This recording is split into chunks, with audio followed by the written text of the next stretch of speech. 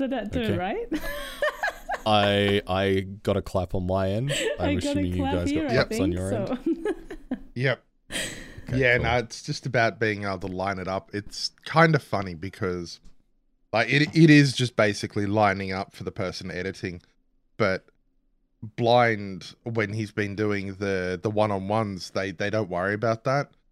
And they're Yeah. like, oh, it's just simple. You've just got to time the question and answer. And then I'm going through going, okay, is there a pause after this answer? Is there, you know? And it takes me like 5 minutes when it's just a clap would be a straight line. It's true. It's easy.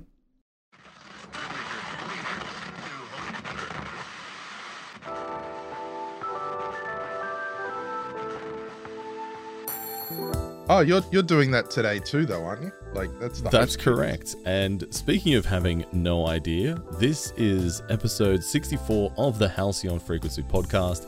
My name is Bloody Drongo, and I'm hosting for the very first time today.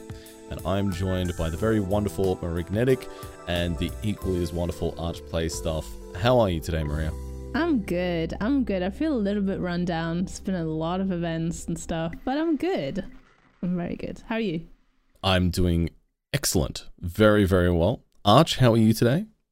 I'm well. I'm a little bit offended on Marignetic's behalf, though. Why? Why is that? Saying I'm as equally as wonderful as her. That's just an insult to her. Oh, please. Wow, Please. okay. Absolutely not. So Arch has already declared before this session got underway that he's going to make my life difficult as I'm hosting for the first time today. And true to form, off to a good start. Yeah. Speaking of a good start, though, I've also got some news. Oh, okay, sure. Yeah, let's just go out of format, have the news at the start. Why not? This is just total chaos. Today is International Beaver Day. Beaver Day. As in the animal, right? Yes. April Okay. 7th, International Beaver Day. International. Is it Yes. necessary that be an international day though? Because aren't they like only in Canada? Well, they're in North America, the continent. So yeah, it's All right. How do you celebrate that? International Beaver Day is a fine time to hike to a beaver pond, arrange a display of books in your library, show a beaver video, and or otherwise spread the word about nature's engineer. So we're doing that. We have no beaver dams near us. None of us are currently in a library. And this is an audio podcast, so no beaver videos, but spreading the word of nature's engineer. Sure, why not?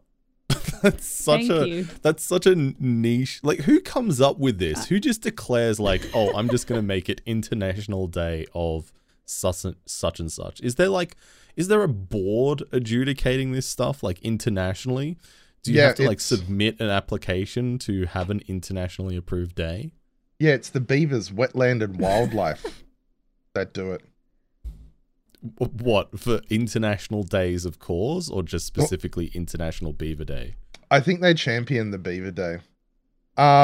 Makes sense. But I think the reason is, and this is where I'm gonna, because beavers are in Canada and the United States, you wind up with a scenario in which they're kind of like it can't be just National Beaver Day because the Canada or the US, there's an international border that must be breached. It's like how if you commit a crime and go to another state, it becomes a federal crime, you know? If you have a national day and it goes to another country, it becomes an international day. Fair enough. Couldn't they just have like a continent day? Ooh. North America Beaver Day? I don't think they can. I don't think I have any. I don't have anything against beavers or Canada or America in this circumstance, but it just feels like overkill to give beavers a whole day. Like, come International days are proposed to the UN General Assembly by member states. Oh my God. The General Assembly then decides by consensus whether to adopt the resolution establishing the particular day. I want to have a banana day. That is so much. Yeah. International Banana Day. Wow. That's Actually, surely that has to be a thing. That must be a right? thing.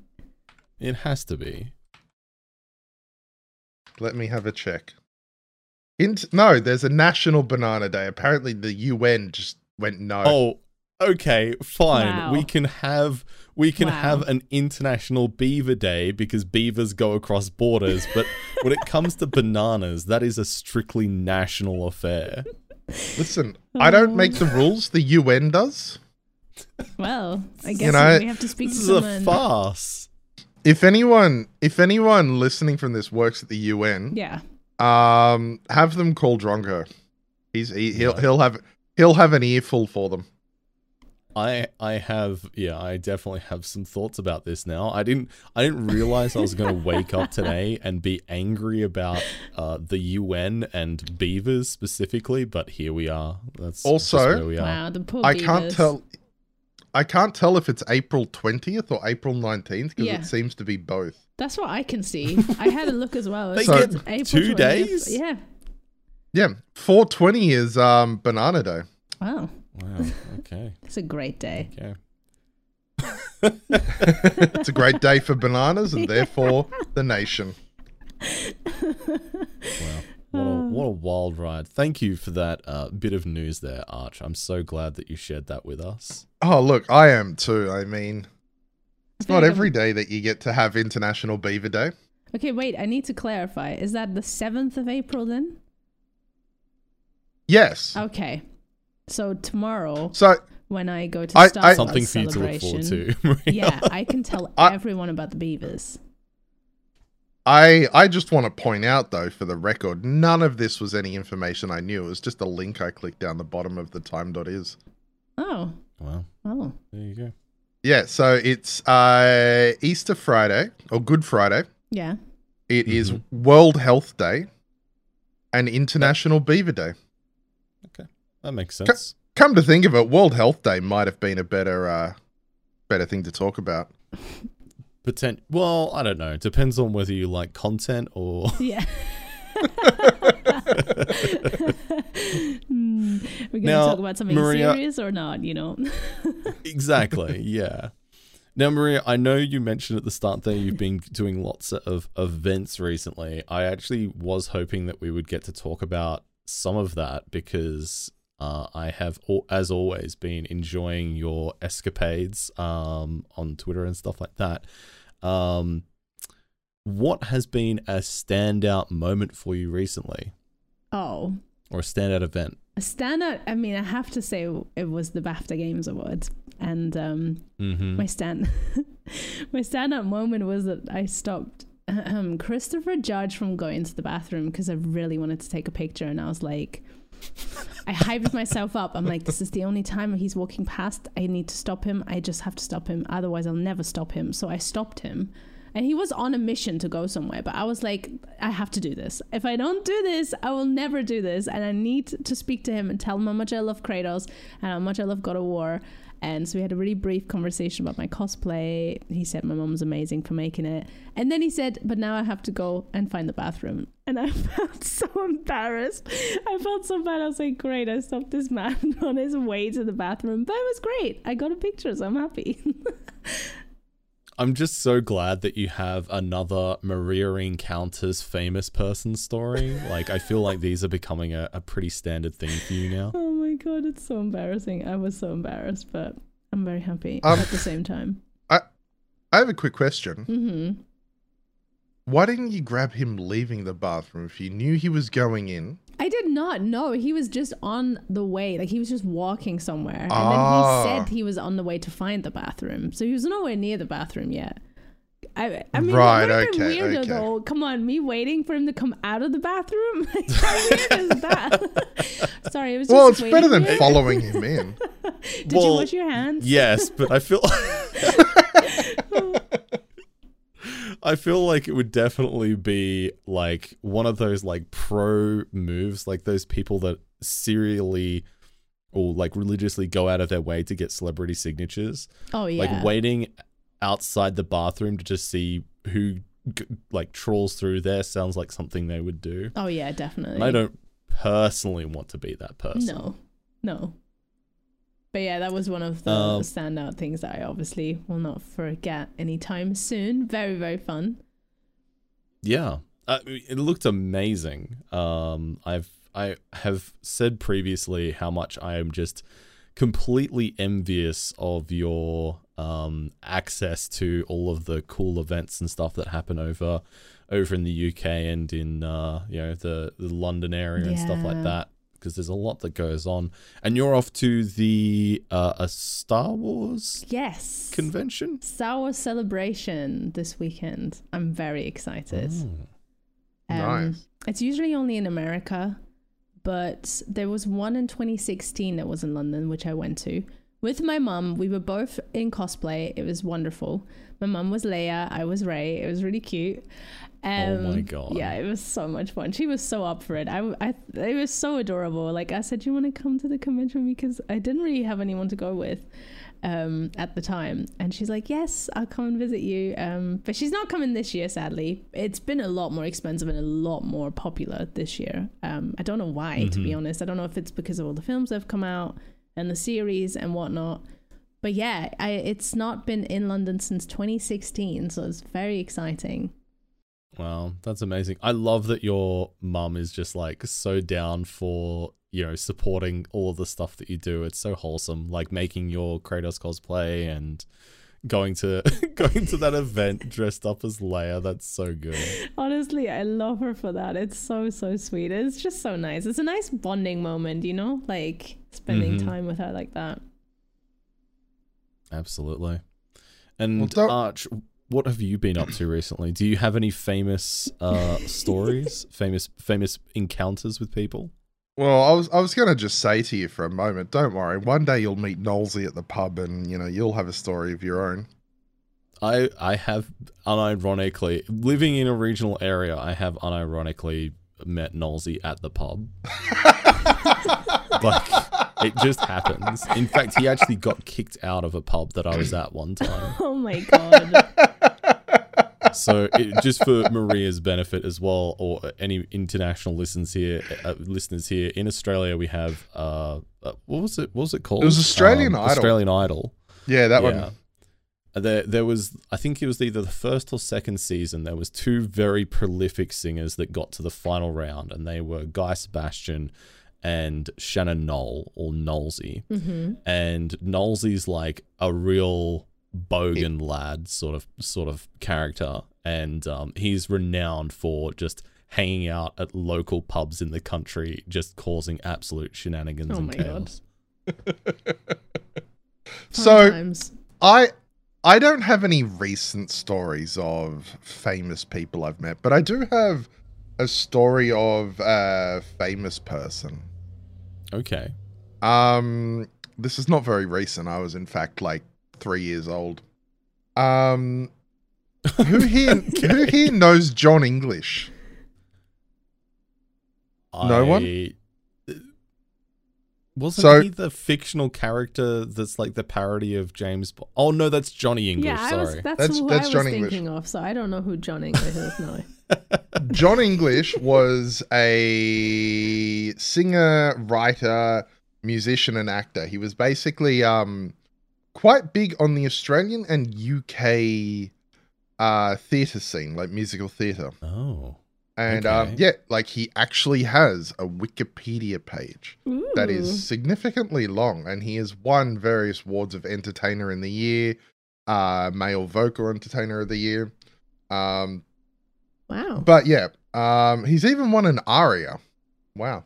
That's an Australian, like the Australian Grammys, basically. Okay.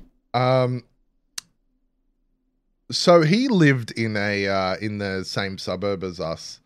And Mum knew him and they were quite good friends. And one time they met at the supermarket and they were talking. And there was at the dog food section, and I pulled out a can of dog food, and another fell and landed on his toe and broke it. Oh my god. Like I said, I was 3. It wasn't like, last week I broke someone's toe. But no, that happened. That's like my celebrity I mean, I'm probably sure that I've met other famous people since then, but for some reason, that was the one that came to mind. No, that's fair. I like that you had the audacity to be like, well, Maria, don't you think that you should have waited for Chris Judge to come out of the bathroom first before getting a picture with him? When you're just out here breaking celebrities' toes. Like, that's pretty audacious. Literally. Slaying foes, breaking toes. Oh my god. Well, they're always remembering. Are we allowed to talk? Are we allowed to talk about your other famous encounter, or at least the famous encounter that I particularly remember, Maria? Wait, which one? With a certain Minecraft YouTuber. Oh yeah, we can talk about that. Yeah. I like the hesitation of which one. Like, there's some you cannot talk about. No, there is. I don't know what my brain was doing, but no, we can talk about that. Yeah. Just Maria over here, just like, brushing shoulders with all of the, the pop culture elite. Yeah. Just like, which story are we talking about now? Yeah, exactly. There's so many. Let me get this book out. No, we can talk about that. Such a blur. Exactly.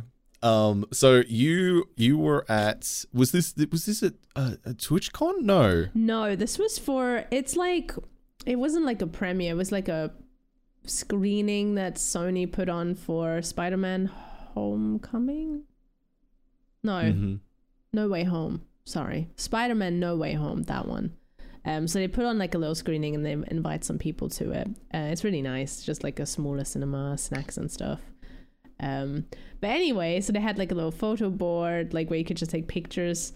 And there was this younger guy and his sister, and they were asking me to take a picture, and I was like, oh yeah, sure, I'll take a picture. And I was thinking, this is probably someone like a YouTuber or something. I was just thinking that, but I didn't know. And since I was there by myself, I was like, oh, can you also take a picture of me? So he took a few pictures for me, which is great. I posted them. And then a few days later, I realized when I saw on my Twitter feed, I don't even know how it came up. You know how just this randomly happens? I saw a picture of him, and it was Tommy in it. And I clicked on his profile and I was like, oh my God, this guy has like 11 million subscribers or something. And here I was just be like, hey, can you just take my photo? So yeah, it's not like, can I get a picture with you? Just like, can you take a picture of me, please, and make sure it's a good one. Oh, so your thumb's on the lens. Can you get it from a lower angle? Can you just stand out from the picture? Sorry, it's just so funny in hindsight. It was really funny because I had no idea. Like, no, I mean, I could have guessed. It seemed like someone who does content creation, but I'm not in the Minecraft scene, so I had no idea. And it was just so funny when I realized like what a big creator he was. You want to know another funny thing? Mm-hmm. Sure. He turns 19 on the day this podcast will be aired. Stop it. Does he? Stop it. 9th of April. 9th Stop of April. it. So we release this on the 9th, and it will be his birthday when he hears this. So happy birthday, Tommy. Tommy's made it so happy far. Happy birthday, Tommy. Look at it. From a well-known listener to now one of the biggest Minecraft streamers. Sought after photographer. Everyone wants him to look. Look, that's all you got to say. Between the two of us, we have a combined 11 million YouTube subscribers. Like, I still remember between, I think, last Hot Potato, Etal raised like 35,000, and before him, Ambiguous Amphibian raised 8,000. So when they raided me and they came into me, I'm like, I can't believe the three of us combined have raised over $40,000. It's absolutely amazing. You just gotta limp. You just gotta link yourself in, and it all works itself out. Definitely. You're part of this now. I'm responsible for his career, really. Let's be honest. Yeah, I think it's great that you gave like a young upcomer a start in photography. I think that's a really nice thing. I know, it's wonderful. He'll forever be grateful. Okay, well, anyway. Speaking of wonderful things that we've all done, I think we'll take a quick break, and then when we come back, we'll be talking about the games that we've been playing recently.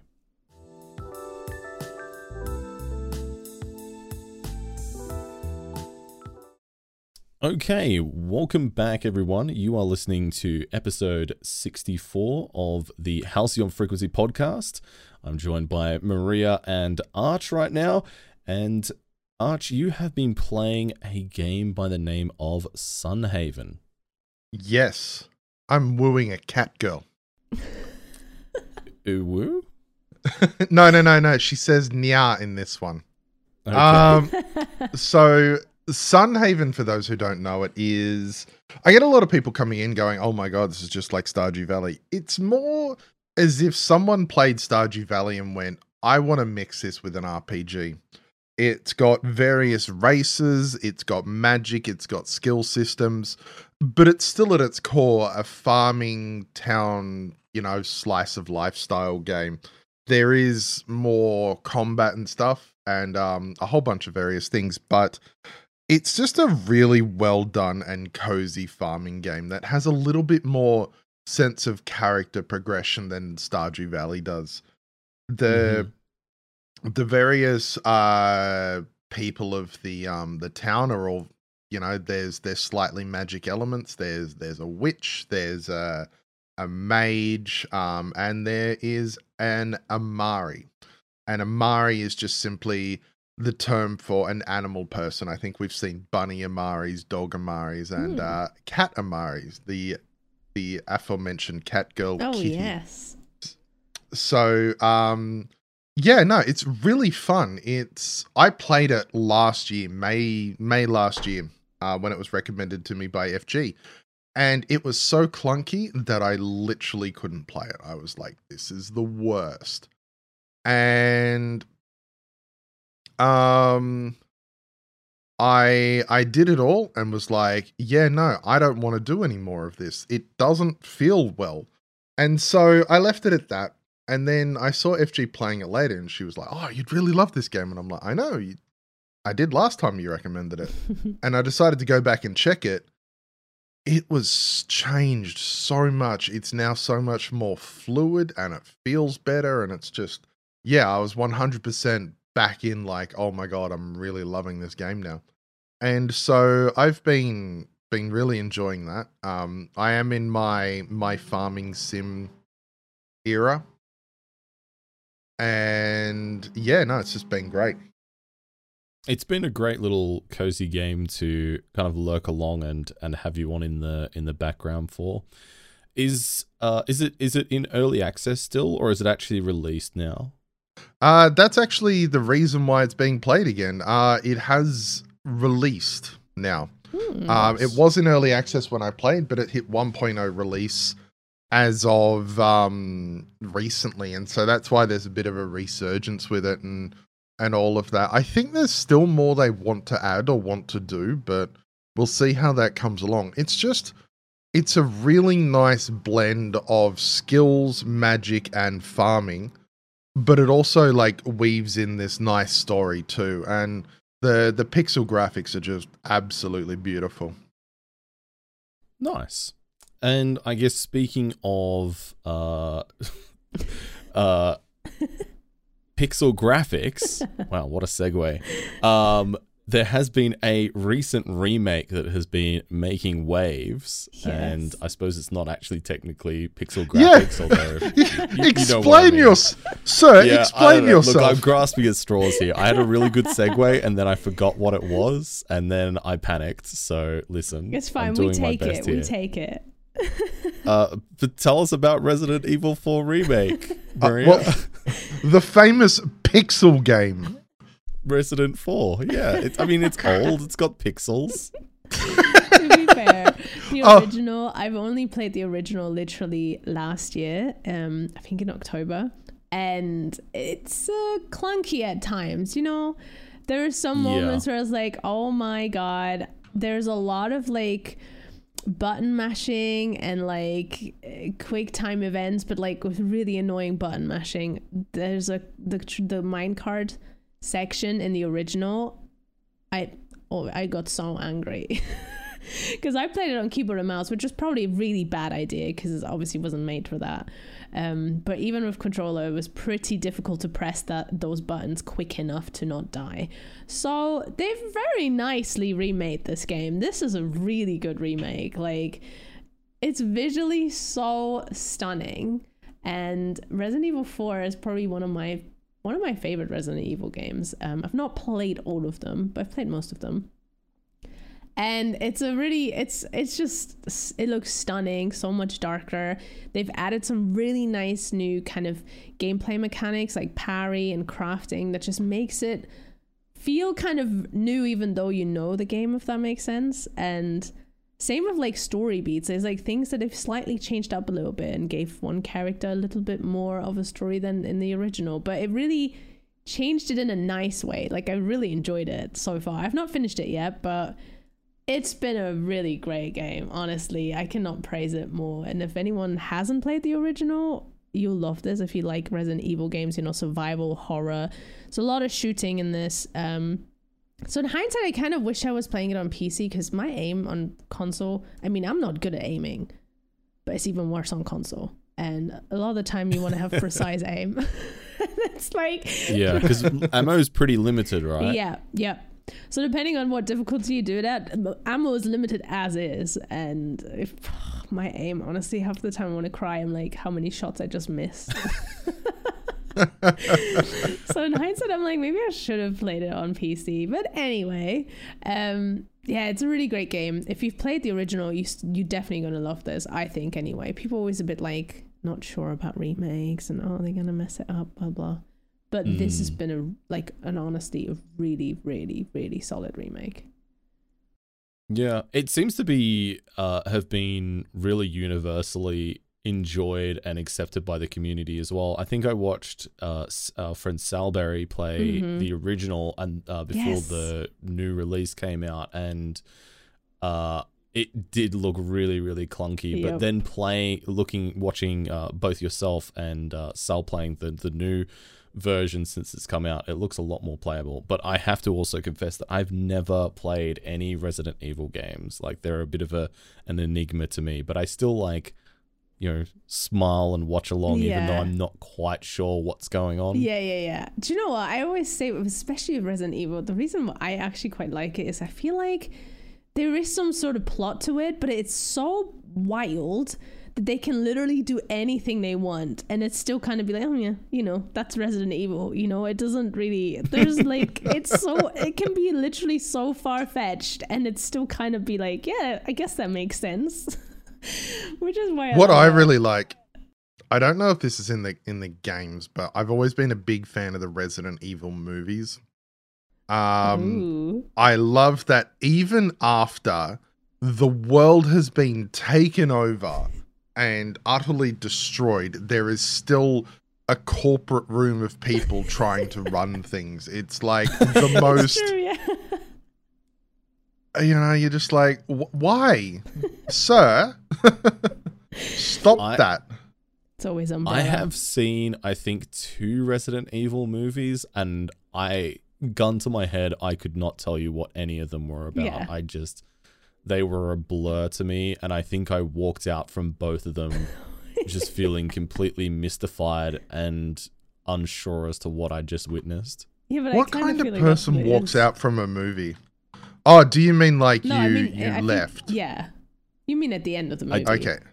I meant at the end, yeah. I don't think I've ever walked out of a movie theater. I have fallen asleep during a couple of movies, but I've never walked out. I haven't either, but there was one I was considering it.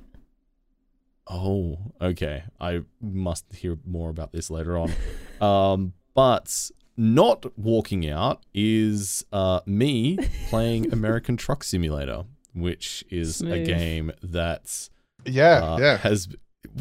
Listen, I'm doing my best with the segues, all right? It's my first time. This is bullying. A real trial by fire. Hey, I'm being good.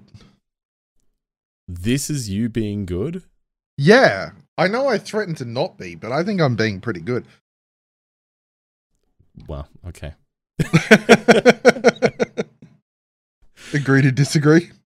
Yeah, sure. I mean, I just glad that you're not worse. Wow. What are you, my mother? No.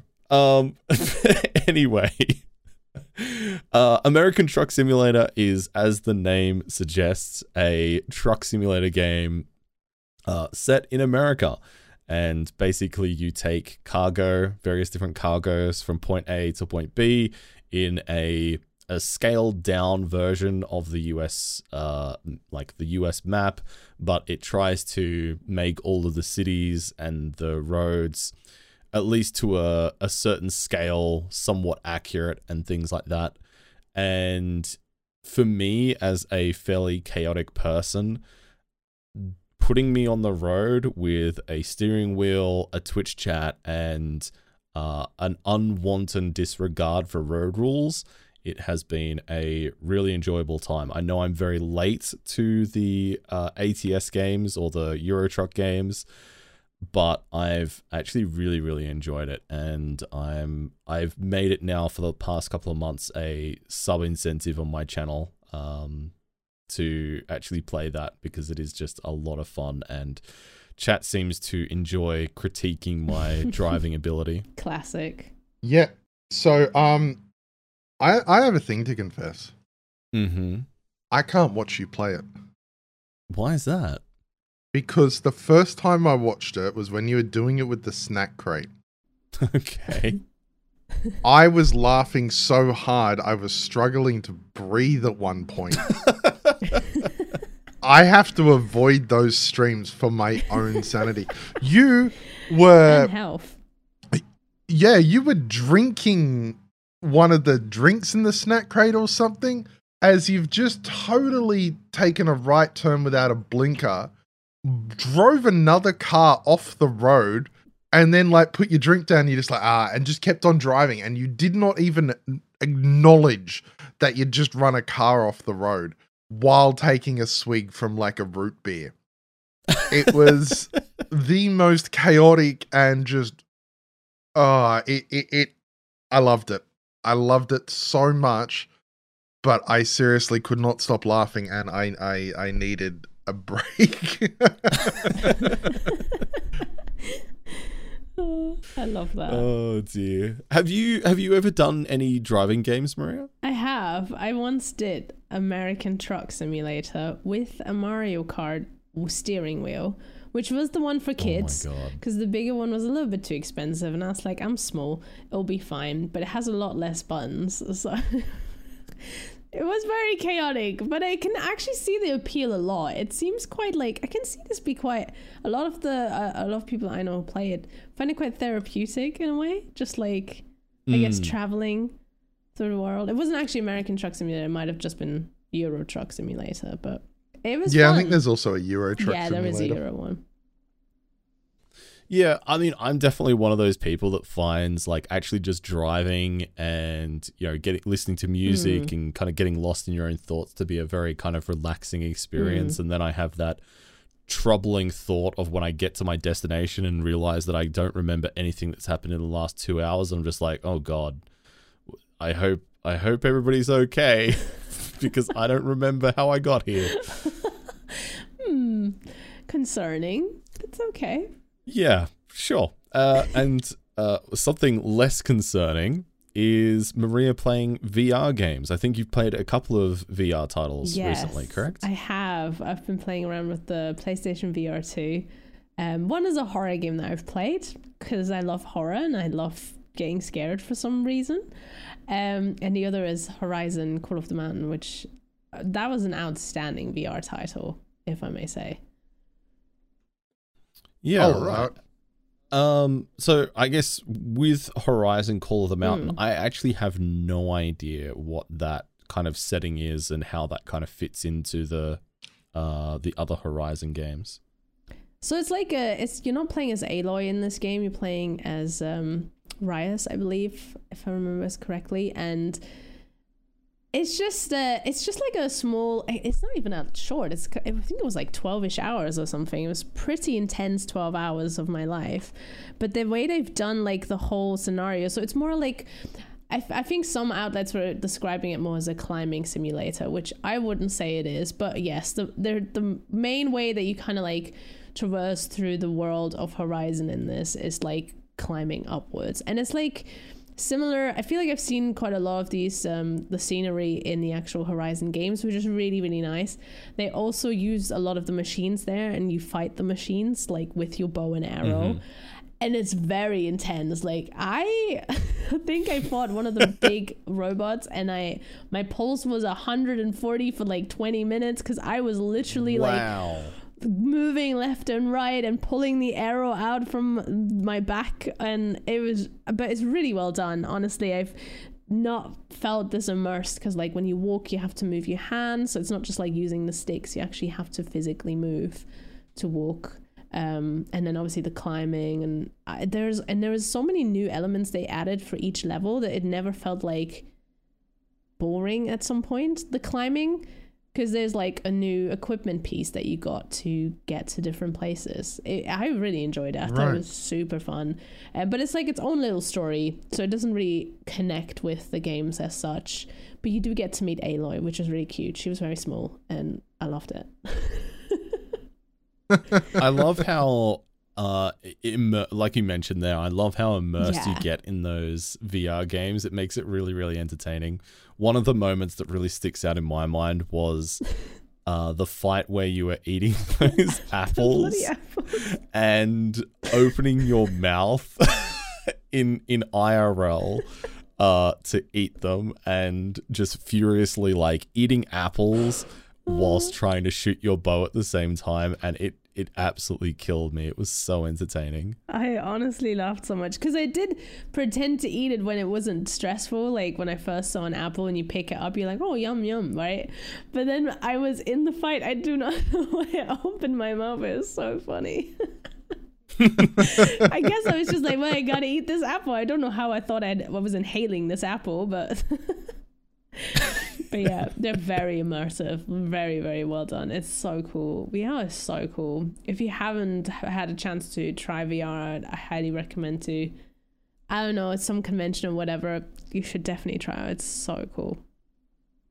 Yeah, I feel like maybe a couple of years ago, I still felt like the VR gaming genre had a while to go. But I feel like now, in the last year or so, it's really starting to hit its stride. And it is cool that we're starting to see some larger developments and some more complete titles kind of come together from it as well. Yeah, definitely. I agree. Look, honestly, the biggest thing that I'm seeing as it goes is the technology becoming more affordable. You know, like I remember when the Vive headsets first launched and they were like, you know, over $1,000 here.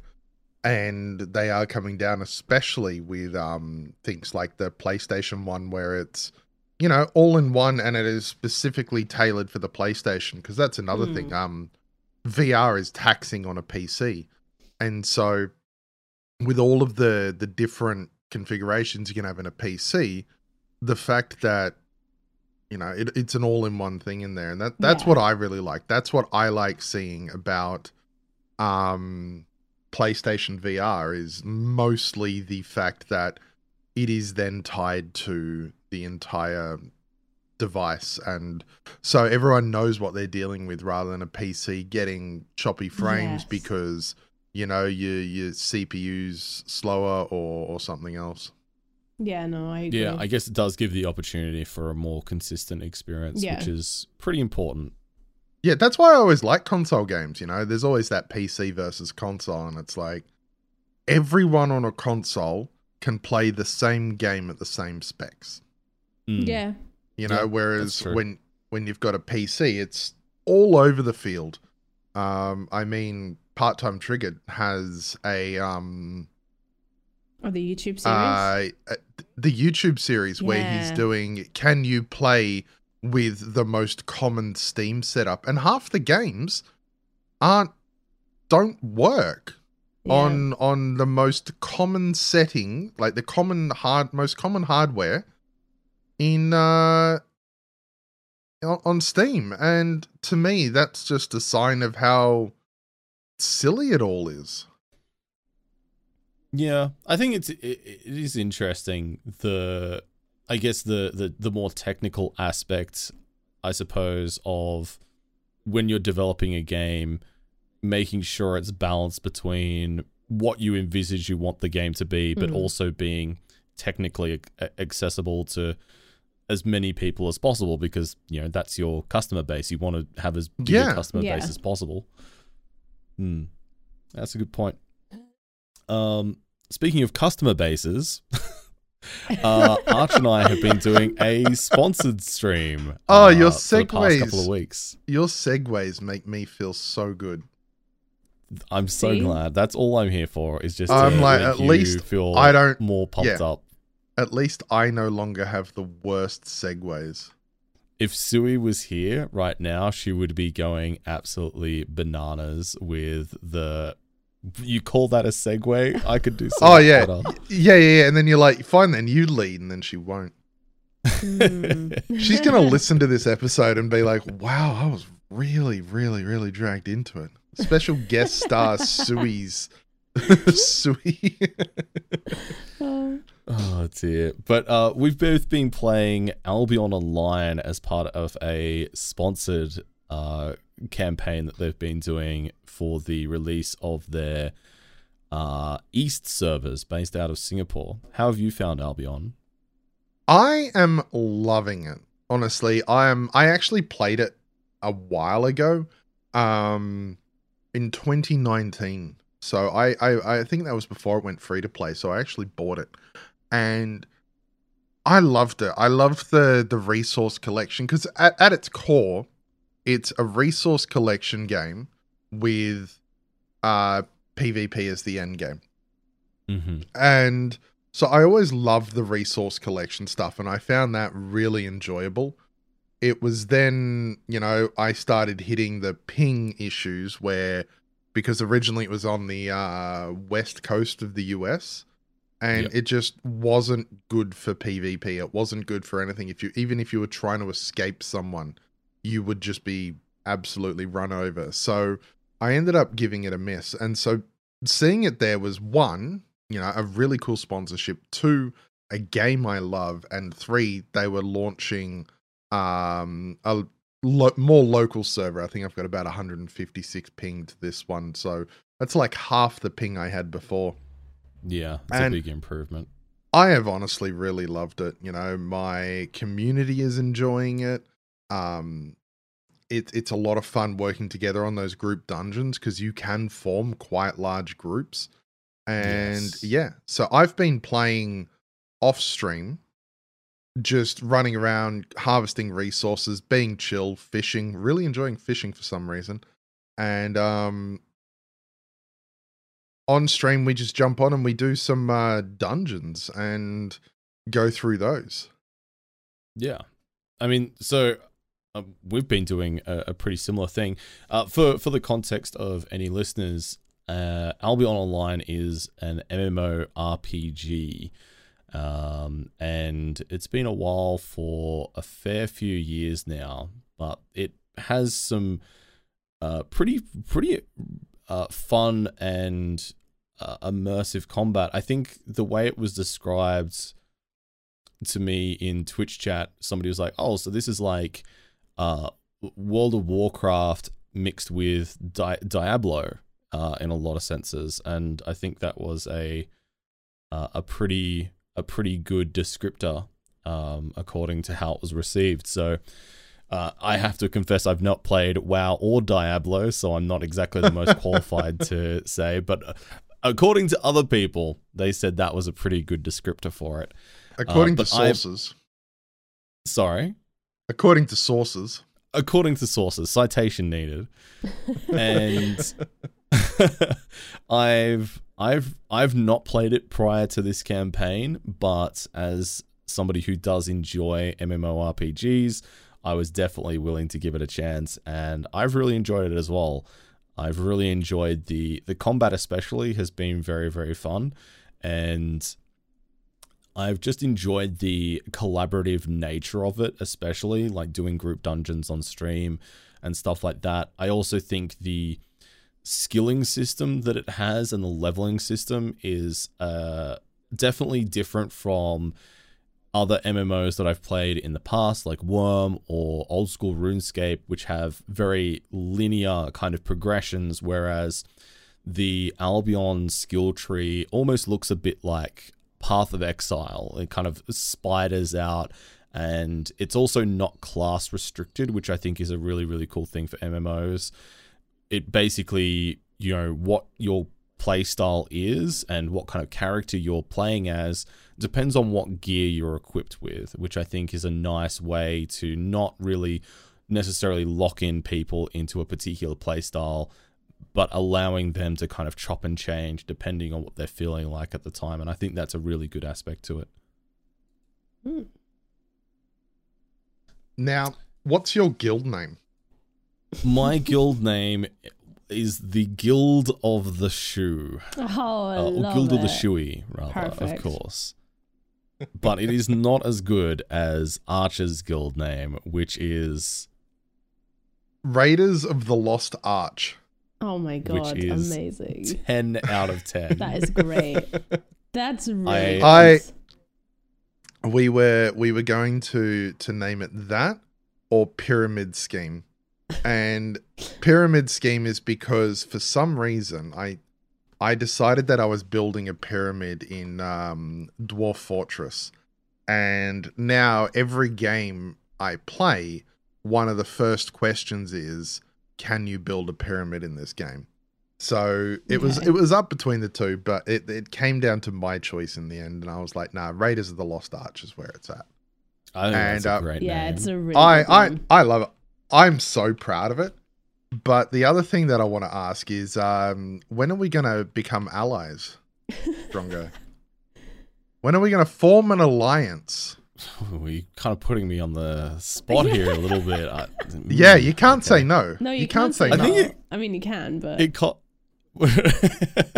can, but costs it makes quite a bit of money to make an alliance, doesn't it? We're only halfway through this podcast episode, so if you say no, things are going to get real awkward real fast.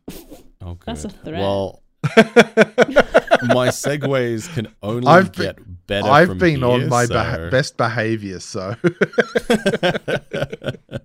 no. Yeah, it's I love honestly one of my favorite things is the fact that a party can be up to 20 people, and you can do the group dungeon like that. You know, it's almost like it just is the more the merrier. You never really have to worry about, oh, sorry, we've only got this much space. It's literally, what's that? You want to come along? Yeah, grab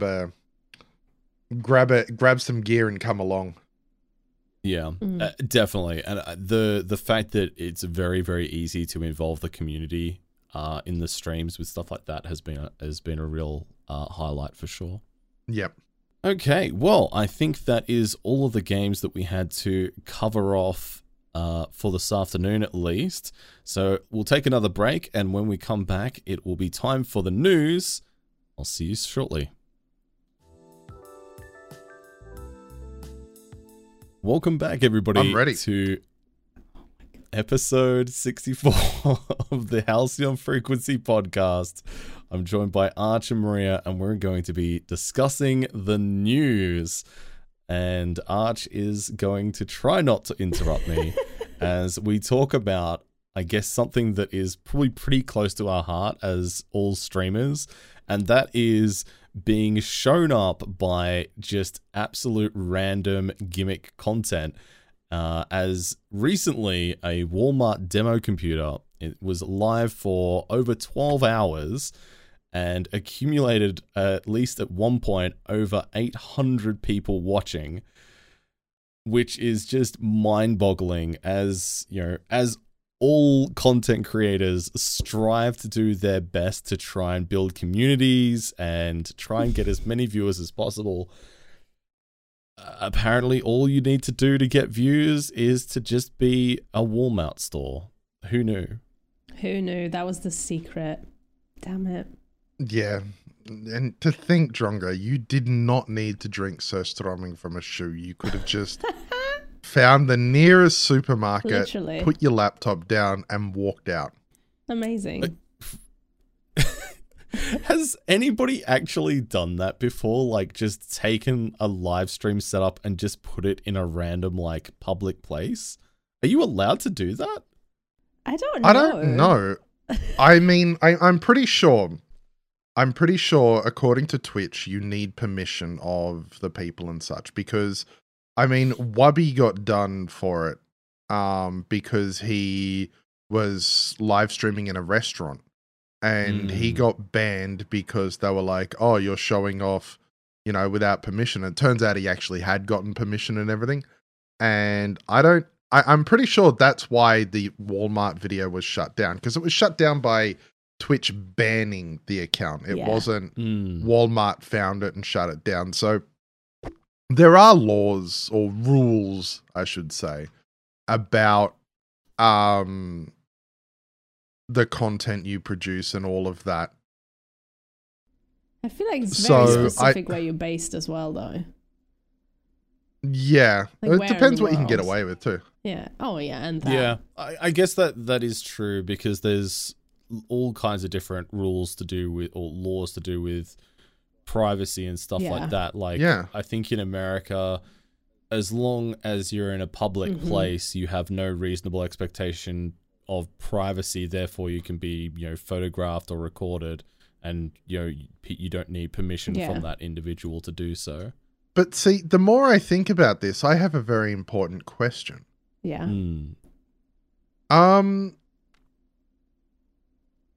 There's a YouTube channel that's on ducks.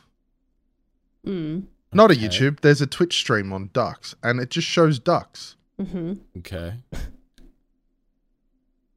Do the ducks give consent? I don't think ducks can give you consent. No. What? See, this is where it gets me. You know, they're like, oh, you can't show people, but apparently you can just show ducks. It's not fair to the ducks. I'm not sure what to do with that line of conversation. I think what I mean, it's not what I mean, but moving along from that, regrouping. I think there's always been a history of novelty accounts on Twitch. Various things, like, do you remember the fish controlling, like Twitch plays Pokemon. Even when I go even further back, there's always been a gimmick of Twitch, and they spike up in popularity, but then they die down. Some of the more recent ones, the recent gimmick things, is the ChatGPT AI ones.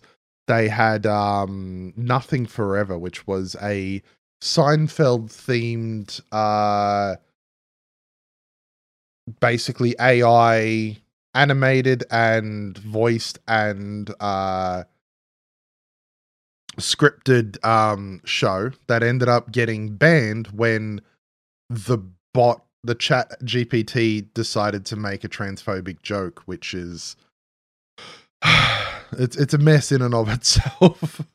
But you know, now they've got season 2 of that there. They've got Unlimited Steam, which I was talking about earlier, which is basically the steamed hams segment of Simpsons constantly on repeat with, you know,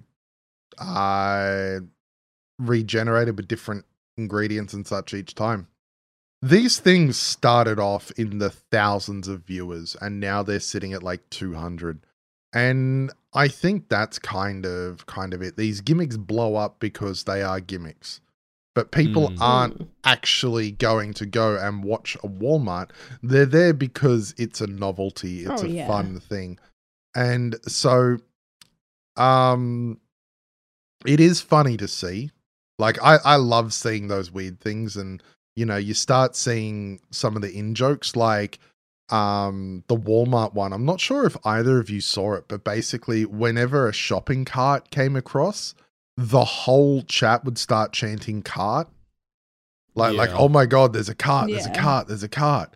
And that was just hilarious.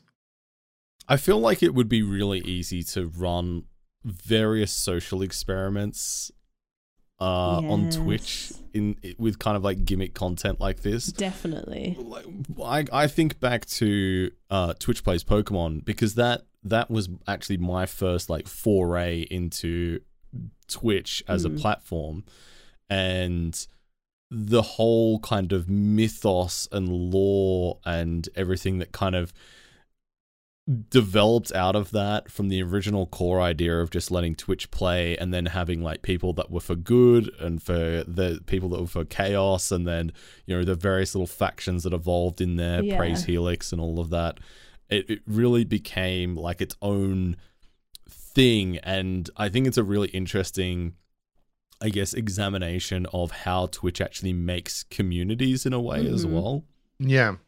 Do you know one that I thought was very interesting recently is that PewDiePie started to just stream his videos from YouTube. Just nothing else. No actual interaction or anything. It's literally just replaying videos that are his. And they were like 4,000 viewers or more. Who and else? I just thought that was absolutely wild to me, because it's like you could just go and watch them on YouTube if you really want to watch them. But it's so interesting that I assume maybe some people thought he's actually there. And it's just continuously going. I guess he'll have someone to keep it running and keep going live with it. But it's just so fascinating to me that there's so many people watching this when it's nothing like new, or it's literally just his content that you could consume somewhere else otherwise. It's just fascinating. What I love about that. What the heck? This genius. What I love about that is YouTube added premieres with a live chat option. Yeah. Twitch has just gone and done that. Like PewDiePie's just gone and done that better on Twitch. You know, just constant premieres. You can't skip ahead. And you've always got chat there to discuss when these things happen and what's going on in them.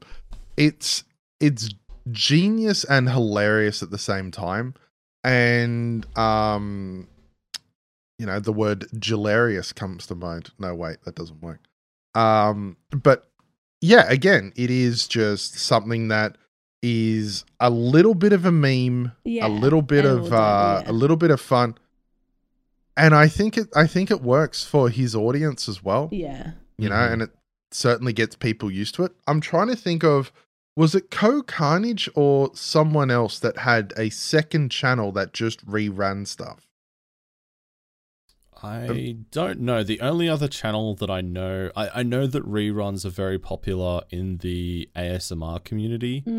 I can see that. The only other like gaming channel that I know that does reruns specifically of YouTube content but live streams it is the Yogscast main channel. When they don't have streamers actually on there, they have the main channel live with just random YouTube videos from their backlog.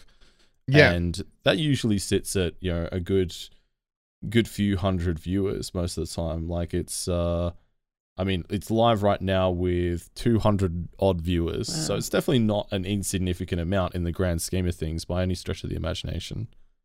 No, I just think it's a great idea. I just think it's really well done. I'm a big fan of it. You know, that's like my honest opinion. I am a big fan of how they do it, how it all runs, and yeah. Well, I guess as a segue for loving how things are run to not loving how things are run, how about we talk about Twitter? Twitter. How was that segue? Was that a little bit better? I feel like that was one of my stronger ones. Yeah, that was a good one. I like that one. Yeah. I'll rate that a 5. Oh, okay. 5 out of what? A lot of room for improvement. 10. 5 out of 10. 5 out of 7. Perfect. Well, it's better. Yeah, it's not terrible. But Twitter has recently had its algorithm leaked, I suppose, assuming that this is all truthful and accurate and also current, which potentially maybe it's not. But basically giving, there's been a lot of information that has given insight in terms of how the Twitter algorithm works and what sort of engagement weights a particular post to be more likely to appear on somebody's feed and things like that. And as of the time of recording as well, it has just been recently changed that the requirements to appear on somebody's For You page have been tweaked. And so maybe this isn't current, but I think it's still an interesting deep dive into how algorithms work.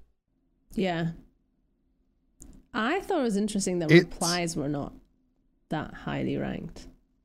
I thought it was very interesting. Each like gets a 30 times boost, each retweet is a 20 times boost, and each reply is only a 1 times boost. And certainly from my side, that is something I think I have personally witnessed quite a bit. I often have tweets that will get quite a few replies, but only a few likes and just not much exposure. So that doesn't completely surprise me, but I guess... But I find that interesting because I feel like if people reply, they're more engaged with what you've tweeted. Yeah. Do you know what I mean? That's what I'm thinking, right? You're taking your time out of your day to write a reply to the person, which takes a lot longer than clicking that like. I feel that you can click the heart button without having even read the tweet if you wanted to, you know? Yeah. So I feel like it's interesting to me because personally, I feel like there's so much more behind writing a reply that I feel like it should have a higher boost, but... There's various things though. Replying doesn't always necessarily mean endorsement and such. Yeah. And algorithms tend to go, someone you follow liked this, so you may like this. I saw a very similar thing recently when they used part of my footage in Linus Tech Tips, right? I posted it. I got like 5 likes. And then Linus Tech Tips themselves liked it. Mm-hmm. And I got then 120 likes. Yeah. You know, it absolutely blew up in terms of once they'd liked it, all of the other likes came in. And it's because it's like, these people like these things. These may be something that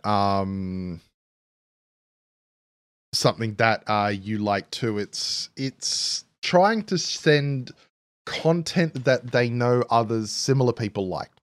Whereas a reply, you could be a reply on Drongo's thing saying, how dare you suggest that this? And it's not necessarily a positive endorsement, right? Well, sure, but I would also make the point that social media platforms aren't always necessarily interested in what is going to have the most positive interactions. And this is kind of like where I would agree with Maria, where I'm actually surprised that it doesn't have more weight. You want stuff that is going to be more likely to elicit a response more so than a strictly positive response. So I would intuitively expect that a reply would be at least as valuable as a like, but to have a like be worth, for the sake of generating the algorithm, 30 times more than a reply is pretty extreme and surprising to me. Yeah, I agree. Because it's the same with with YouTube when they did have, or they still have the dislike button, but that's still counted towards engagement and would help your video, I guess, get more traction in the algorithm because it was interacted with, right? Whether that was positive or negative didn't matter. So it's like, sure, you can reply and not agree with it or like have a debate about what the person said, but I personally think it's still worth more than just someone like. I feel like you could easily set up bots to just like tweets as well, so I feel like I know you can set bot replies up and whatnot, but I don't know, it's just like just once compared to 30 times is wild. The weighting feels really off. But that's it. I agree with that. I think the weighting feels off, but likes being higher that's in terms of recommending the content to others. That's all it is. It's whether the content is recommended. doesn't also mention poll engagements. We found poll engagements to be quite good in terms of all of that, but it doesn't mention that, so I'm not entirely sure. Yeah, I think there's more to it than what it looks like. That's just on the very, very top of things, but I guess we'll see as we go. I think poll engagements is pretty high. I recently did a poll that only 10 people liked, but was viewed by nearly 4,000 people and had close to 300 votes in it. People love voting. And that, for context, was pretty extreme. Like, that is multiple times as what I would normally expect in terms of my average tweet. Like, an average tweet I would expect to get between probably 800 to 1,200 or so on a standard kind of view, and that would be like with, you know, somewhere in the region of about 40 to 50 likes. That would be what I'd expecting. So polls seem to be really high for getting actually generated for people. Yeah, so I think there's more to it, but it's very handy to know as well. The biggest thing is something that I already knew, but, you know, just in case anyone's wondering, images and videos get a boost as well. You know, if you've got something, and of course the old, if you have a link out, that gets penalized severely. That's why myself and quite a lot of other people are now, you know, link in bio for when going live, or just, you know, a reminder that they're on Twitch, because the amount of link clicks are very few, but if you can get some more presence out there, even if it's just, you know, while you're offline, that you've gone live, you know, a little bit of fun, and then there, it seems to work a bit better. So yeah, there's lots of things to learn. It's definitely worth reading through, just for best practices as well. You know, you're not always looking to game it to get the absolute best you can. But there's a few things of, like, you know, if you want something going out, make sure it has an image. Even, you know, just using the GIFs from Twitter itself can be helpful, you know?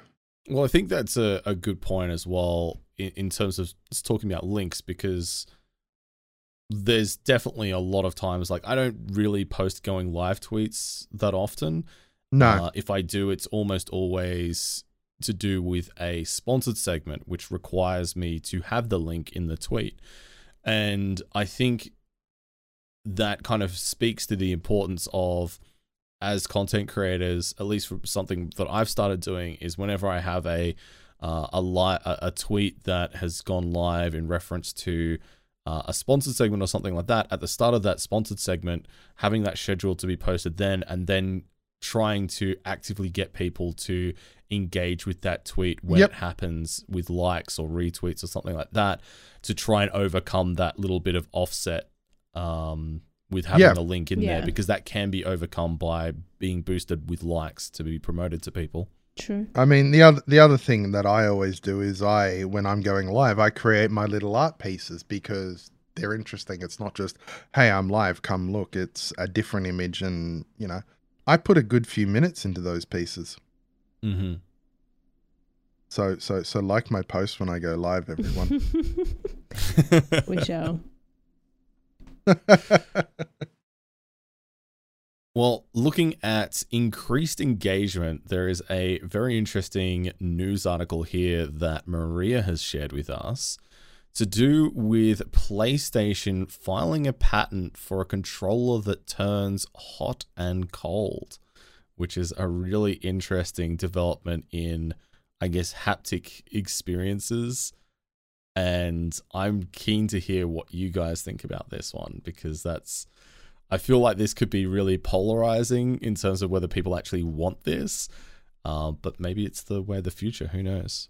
I am just really intrigued by this, because, like, I was thinking, what would you use this for? Because I know that, like, you can almost, I guess when you have a lower temperature, you can almost mimic, like, the feeling of, like, water, maybe, because, you know, water can feel quite cool and stuff. So I don't know, I'm just really intrigued how they would be using this. But if it's meant to be something like, if you walk through water, it might get cooler, which I think combined with their haptic feedback anyway might even give you an even more immersive feeling, because you feel like, oh shit, I'm actually in the water. Sorry, I just didn't mean to swear. Let me just go plug my my controller into the air conditioner now. Generating heat and cooling down in a like this strikes me as one of those pie in the sky ideas. Like, it sounds really cool, but realistically looking at it is like, how would you overcome the heat of your body hand, you know, the body heat of your hands? How would you overcome being in such a small system? It is possible to cool things down pretty well, but how would it? So the document, this is just it. The document uses magnetic fluid and magnetic fields to change the shape and hardness of the soft part of the controller. Like, there's, it's so weird. It's, the idea is this more immersive experience, but in a controller. Like, I don't know about you, but I've never felt too immersed when holding a controller.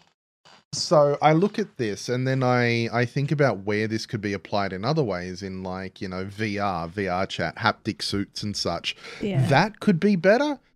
It sounds like, isn't this a cool idea? Let's write it down and patent it. But I don't know if it'd ever come about. I mean, there's patents for smell-o-vision. Yeah, for sure. That's something to make sure of as well. I think I think one of the things to kind of think about is that when you think about what theme parks and things like that are doing these days, it's very much trying to create a totally encompassing experience that's as immersive as possible. It's no longer about just like getting on a roller coaster that's branded to be like Batman or something like that. It's like they put you in a kind of a moving, do they call it ghost ride? I think they call it ghost rides, but they put you along in kind of a very scheduled linear experience, but it is all encompassing in terms of temperature and smell and feel and everything like that. And I think in a lot of respects that is kind of the natural progression for where I think we could expect gaming to end up in the next decade, 2 decades, who knows. I can see that as well. So it wouldn't surprise me if this ends up being a thing. It's probably nowhere near, you know, being realized. No. I mean, especially just being patented now, but it's probably at least a decade away. But I think realistically, I don't think it's that preposterous that it would become a thing. And I think when you think about how sensitive things like our hands are, you don't really need a drastic change to happen in terms of temperature or even just like the feel of the controller as well, because there is this patent also describes kind of like having an elastically deformable sensor component which could be incorporated in other ways as well. There's very, very subtle things that you can change that would really have a big impact. And I know, Arch, you said that you can't really think about a time where, you know, you felt particularly immersed using a controller, but I certainly have. And when I think about, because it's like your link to the game, and I think the best way to kind of test this for yourself and work out how much difference the responsiveness and the messages that the controller gives you that isn't just your inputs is to turn off the feedback, the vibration on your controller and just play, and it feels really weird. It does. It is a totally different experience, and it will definitely weird you out. So I think stuff like this does actually have a place. I agree, because I particularly noticed it when, I mean, I've had obviously particularly DualSense for a while now. And there was a moment where I was like, oh, I don't know if they're using haptic feedback, but the moment I like just for 1 second focused on it again, I noticed every single thing that controller does. And I have turned down my things for the VR controller so I could use it longer for charge, and then I also turned it down for my actual controllers, and then I missed the feelings of that haptic feedback. It's wild. It's such little subtle things, like walking through grass in Horizon, and there's just this slight, I can't even explain how it feels, but it does feel like I'm walking through grass. Obviously not me as a person, but like, I don't know, it just has that, the way that it rumbles, it has this weird feeling that, okay, yeah. And there was one bit, particularly in The Last of Us, where there's a generator, and the closer you get to it, the stronger you can feel the slight vibration that a generator might give off. And it's like just the little things of I could tell how far away I was just from holding the controller. I do agree. I do get immersed with the controller, and I can see this definitely going other places as well. Looking into the future. Well, I must admit I've not used, a PS5 controller, so I could be behind in the times. I'm talking about something I don't understand. Well, I mean, I have an old Xbox 360 controller that I used for sim racing with F1 2022 and the previous games to that, and certainly for me, like, that was crucial to being able to feel the rumble for when you're losing traction or gaining traction. I didn't actually realize just how accustomed I was to that until I actually got my wheel and I started driving, and I was like a full 2 seconds a lap slower using the wheel just because I didn't have the same, I guess, knowledge basis and immersion with actually having a feel for how to drive the car. Yeah. So even on an older piece of technology, it can still have a massive, massive impact on how you kind of feel in the game and how well you can play it, I guess, in an extent. I also can see a world where you could have a controller set up, like if you're in a colder climate, just to have a passive hand warmer on your controller. Oh my God, yeah. I know I'm certainly somebody, like, in winter, I get cold hands. Yes. I'm just like, man, I wish I had little gloves or something. No, I agree. The amount of times I wish I had, I know there's like weird gimmicky things for like a mouse warmer, like a heater, but I wish the mouse would just be warm, Yeah, exactly. I could see that being a legitimate thing. Definitely. So I feel like there's some potential there. But you know what else has some potential, but this time for outrage, is Monster going after an indie dev for using the word monster, which is a pretty polarizing concept. And notably, it's not the first time that Monster Energy has made such a maneuver. The first time being back in 2020, they went after Ubisoft over the name Gods and Monsters, which then released under the name Immortals Fenyx Rising. So it's definitely got some precedent behind it, but I think it's a really interesting examination of how zealously some companies, especially really big companies, will try to defend their trademark, I suppose. That's wild to me. How can they monster? This is to be so bizarre. Especially Immortals Fenyx Rising is actually a really fun game, by the way.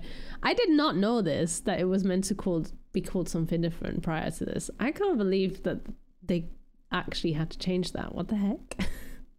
I'm shocked. What I love, one thing that I really love about this is it specifically says the terms to allow them to use monster in their current game is they have to refrain from calling any other game with the variation of the word monster in it, and also they must agree to never use a green and white logo on a black background for any games. So they're also saying you can't take our color. Like, it is just the most absurd level of overreach. What about Monster Hunter though? They probably had to agree to them or something. But that's so wild, because that's, if anything, there's the actual word. I don't understand how this is even able to go through anywhere, because it's such a word you use. It's such a generic term. Exactly. And it's Monster Energy, if anything. Like, why the word monster itself? That's weird. It just doesn't make any sense how that's even possible.